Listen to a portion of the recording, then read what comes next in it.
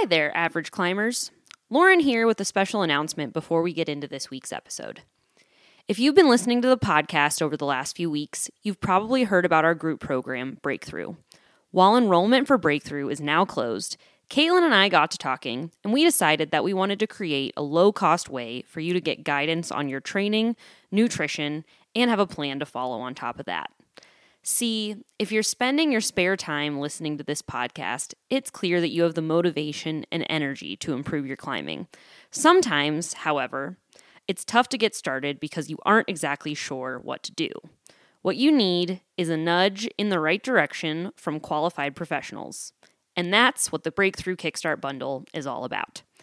Inside of the Kickstart Bundle, you'll receive 2 one-on-one coaching calls with Caitlin and I, a week of message support with both of us, and one of my signature self-guided training programs, either Crush It Sport Climbing or Crush It Bouldering.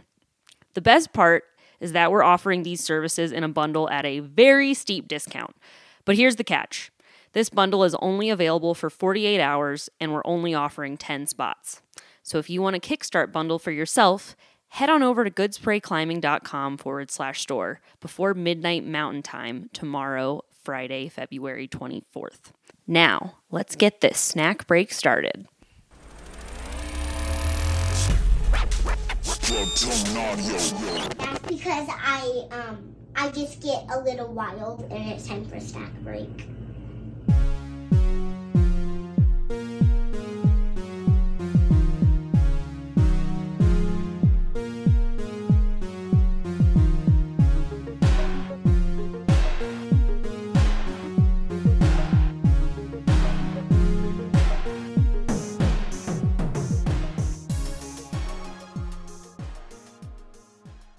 All right, Caitlin, I do think it's a little messed up that this wasn't our first snack break. I think we really blew it. I don't disagree, but it's funny because I've never once thought about this in our entire time recording snack breaks. I completely agree with you. But I also think the reason is because we both are very pro this topic. Yeah, we're like, That why we're would there... why would you even have a myth around this? Snacks. It's bizarre. So in any case, today we are going to be myth busting around the topic of snacks. Snacks for everyone. Snacks for everyone. Which is so what you'll know after this. What'd you say? Is what you'll know after this episode. Yes, and this is a particularly relevant episode because Caitlin and I are coming to the end of a recording session and we're both hungry. If I put this mic up to my stomach right now, It'd be like all of you would hear them sounds. Yes, precisely. So we are gonna rip our way through this. But before we get into all that, hi, I'm Lauren. I'm a certified personal trainer and climbing coach, and I'm here with my lovely co-host, Caitlin.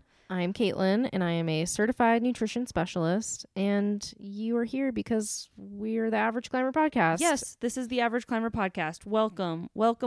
And today, like I said, we are busting some snack myths. So, Caitlin, I'm going to kick it off with the first one, which is that snacking is bad for you.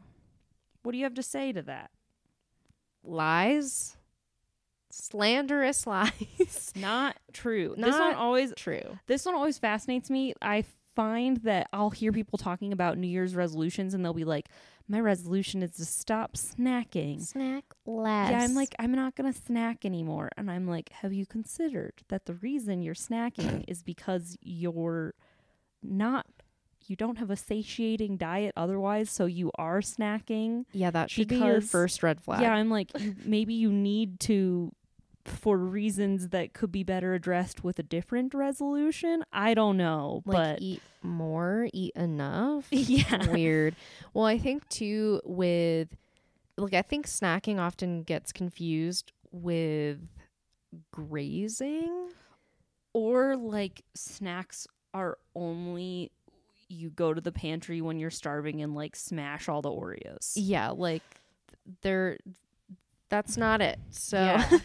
I think that, to your point, Lauren, I think that people often associate snacking with a habit that we don't wish to have. But realistically, if you were to just eat consistently, there is nothing wrong with snacks. Like, snacks are a really great way to support your overall daily calorie intake. They provide quick energy, especially if you're going to have snacks around your training sessions. I just think that this lie is left over or a byproduct from diet culture, because I don't know about you, but I grew up feeling like all of the snacks that I couldn't have, I'm doing air quotes, because they were like Dunkaroos or Gushers or Fruit Roll-Ups. And those were all things that I think, you know, to my mom's credit, the information she had was that those things were bad. But as an active child, maybe some snacks would have been really fun, instead of getting off the bus at 3 p.m. and being like, must eat. You know, yeah. Oh my gosh. It's So hungry.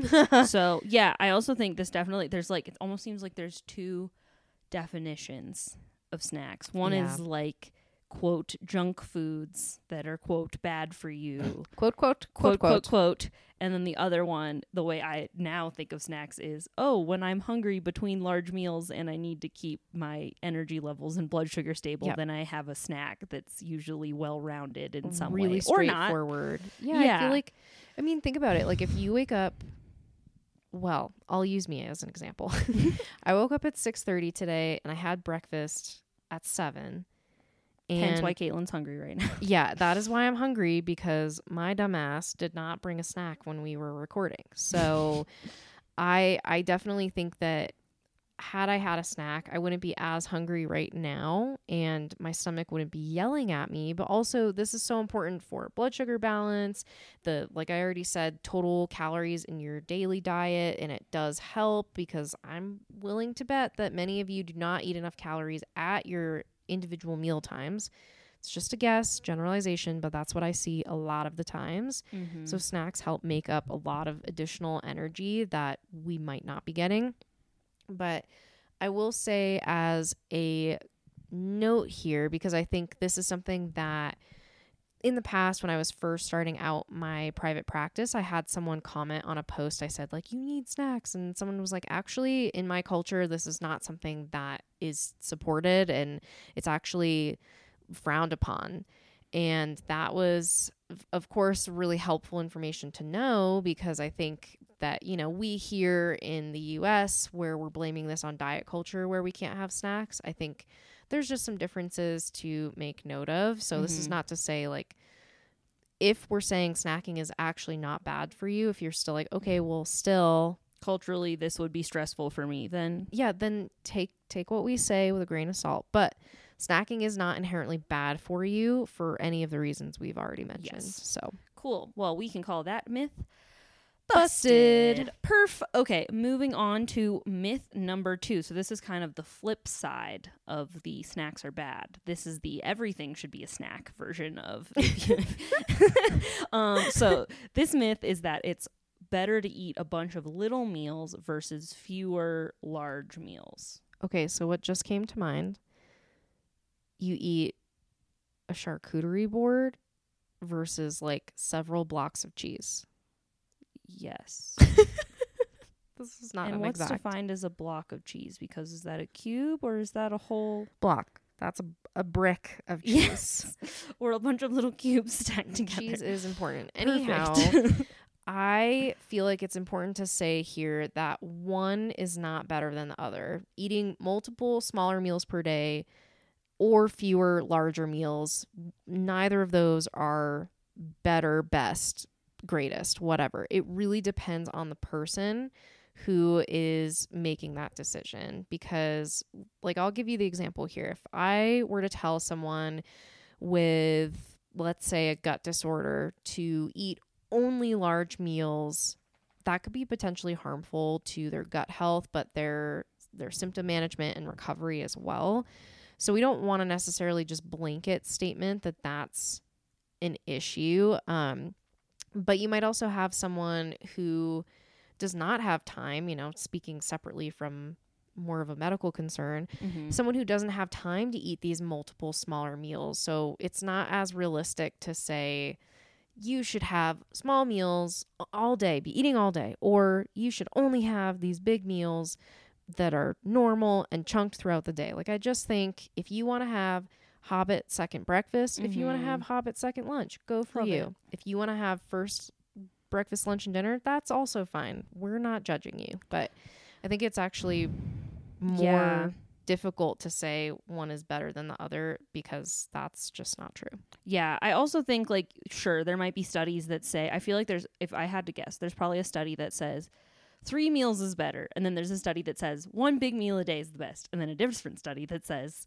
8 tiny meals is the best thing. Right. So I think, you know, while there might be studies to support all of this or what have you, remember that you don't exist in a lab. Studies have limitations. You're a real person. Yeah, and if you literally can't, for whatever lifestyle reason, have a bunch of little snacks, this doesn't matter, right? So I think more importantly, to Caitlin's point, figuring out what actually works for your life is what's best. And but that being said, I do find if you have the flexibility to do it, as someone, I joked about this earlier, but as someone who feels like I can't always eat everything I need to at meal times, being able to have snacks in between can be helpful. But it's just figuring out, like anything, figuring out what works for you and not letting like a miscellaneous study from 1994 dictate how stressed you are about whether or not you snack. So, right. Yeah. Rock on. Don't forget too that some of these recommendations that are just, you know, haphazardly thrown out there, they don't know you. Yeah, they don't apply to you, but also they don't apply to athletes. Like, I think those are, you know, big things to consider. A lot of what's out there is for the general public, and that is not applied to you as a member of the athletic population. Correct. Hair flip. Yep. So, okay. Speaking of being a member of the athletic population, I'm going to bring it home to our third myth, which is that you shouldn't snack during exercise. So, Caitlin, and I don't know if anyone ever actually says this, but I think it's kind of like an unspoken myth where people just don't do it because they don't think that you can. Yeah, I don't know that I've ever heard like you can't eat during exercise, but I think a lot of people don't eat during exercise because there's, you know, that background phenomenon happening with exercise-induced lack of appetite. Like, that's something that I hear about a lot, and people are like, well, how could I possibly eat during exercise when I'm not even hungry? And I'm like, don't worry. It doesn't mean that you have to do you don't like sit in the middle of your set and like have a bowl of pasta with meatballs. Like, that's not what we're talking about. Yeah, like, it's okay if that doesn't happen, but also there are some pretty key signs and symptoms that maybe eating a snack during your session could be helpful. And that's, you know, if you feel overly tired, whether that be physically or mentally, maybe you feel like your mind is somewhere else. Maybe you're hangry, which is kind of an obvious one, or you sort of hit a wall and hit bunk and you don't necessarily want to even be there. I think those are some indicators for me when I'm like, well, maybe it's helpful to try a snack because that can help keep your energy levels up and ultimately help you go just a little bit longer. And I just feel like it's something to leverage to have a snack during your session. So I don't think it's fair to say that not having a snack during your session is like the correct way to do things. I just think it's a straight up myth. Yeah. I would say also another sign I would point to is that if you constantly want to like skip the last part of your session, you know, you're supposed to do, that could be a good sign that you need to like, it's me. I mean, also me too sometimes. Like you might need to like re-up on the snacks so you do have that last little bit of energy to not skip the last exercise or not skip the last thing you were going to do. So totally having that, especially I would say for my personal like delineation of if I'm going to need a snack is if my session's going to be longer than 90 minutes. Usually that's when I'm like, this is going to be require a snack type of session. Totally. I usually say 60 minutes plus. Yeah. That's when you want to have a snack coming in really like roughly every hour. Yeah. So person to person, intensity volume, it's important to consider. But if you don't already have a snack during your session, maybe try give it a shot. Like, think about all the other sports where this is maybe a built-in mindset with Yeah. like basketball, football, or any other sport that's more, I don't want to call climbing not mainstream, but I think that we're still so relatively new. Maybe these mindsets are not as often talked about or understood or even educated yet. So yeah, it's also, climbing's weird because it's like sometimes we do it all day outside and then sometimes Right. we do it like just indoors. just And I don't for know. an hour. But Yeah. I mean, the last thing I'll say is, would you tell a long distance runner to halt all snacking? Yeah. No, probably not, because that would be stupid. So Yeah.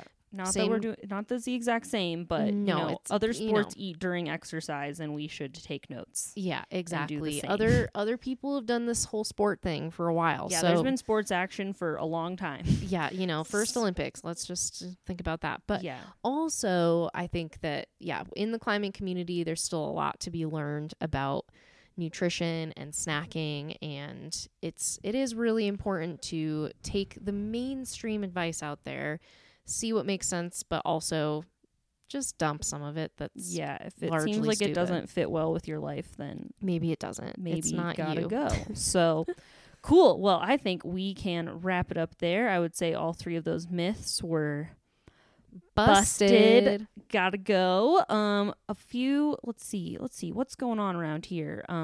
Patreon's going on. We have that. So if you want to support us, we just had to buy a bunch of new mics and stuff, so it does help us. There are expenses to running a podcast. Also, we really need new editing software before I throw my computer in a blender. So yes. Producer Josh Producer is on Josh- a little bit of a vacay, so Yeah. we're trying to be self-sufficient, and yeah, so far we miss it is him. challenging. He will be back soon, but he also wants new editing software because sometimes he also So- wants to throw his computer in a blender too. So Basically, if you we like we our appreciate your help. brand of is what we're weirdness saying. and you want it to be continuing on this realm of weirdness, there you have it. Yep. Patreon, we thank you. Yep. And then if you want to, as always, we'll have information about both of our respective programs in the show notes. So if you want to learn more about working with either of us, check Yeah, out the we're- linkity doodads. You think we're fun here? Just wait. Just wait till One-on-one you're calls. doing endurance sessions that I wrote for you. You're going to have a great time. You're going to definitely want a snack. So cool. Well, I say we will go ahead and wrap it up there. And until next time, keep it average.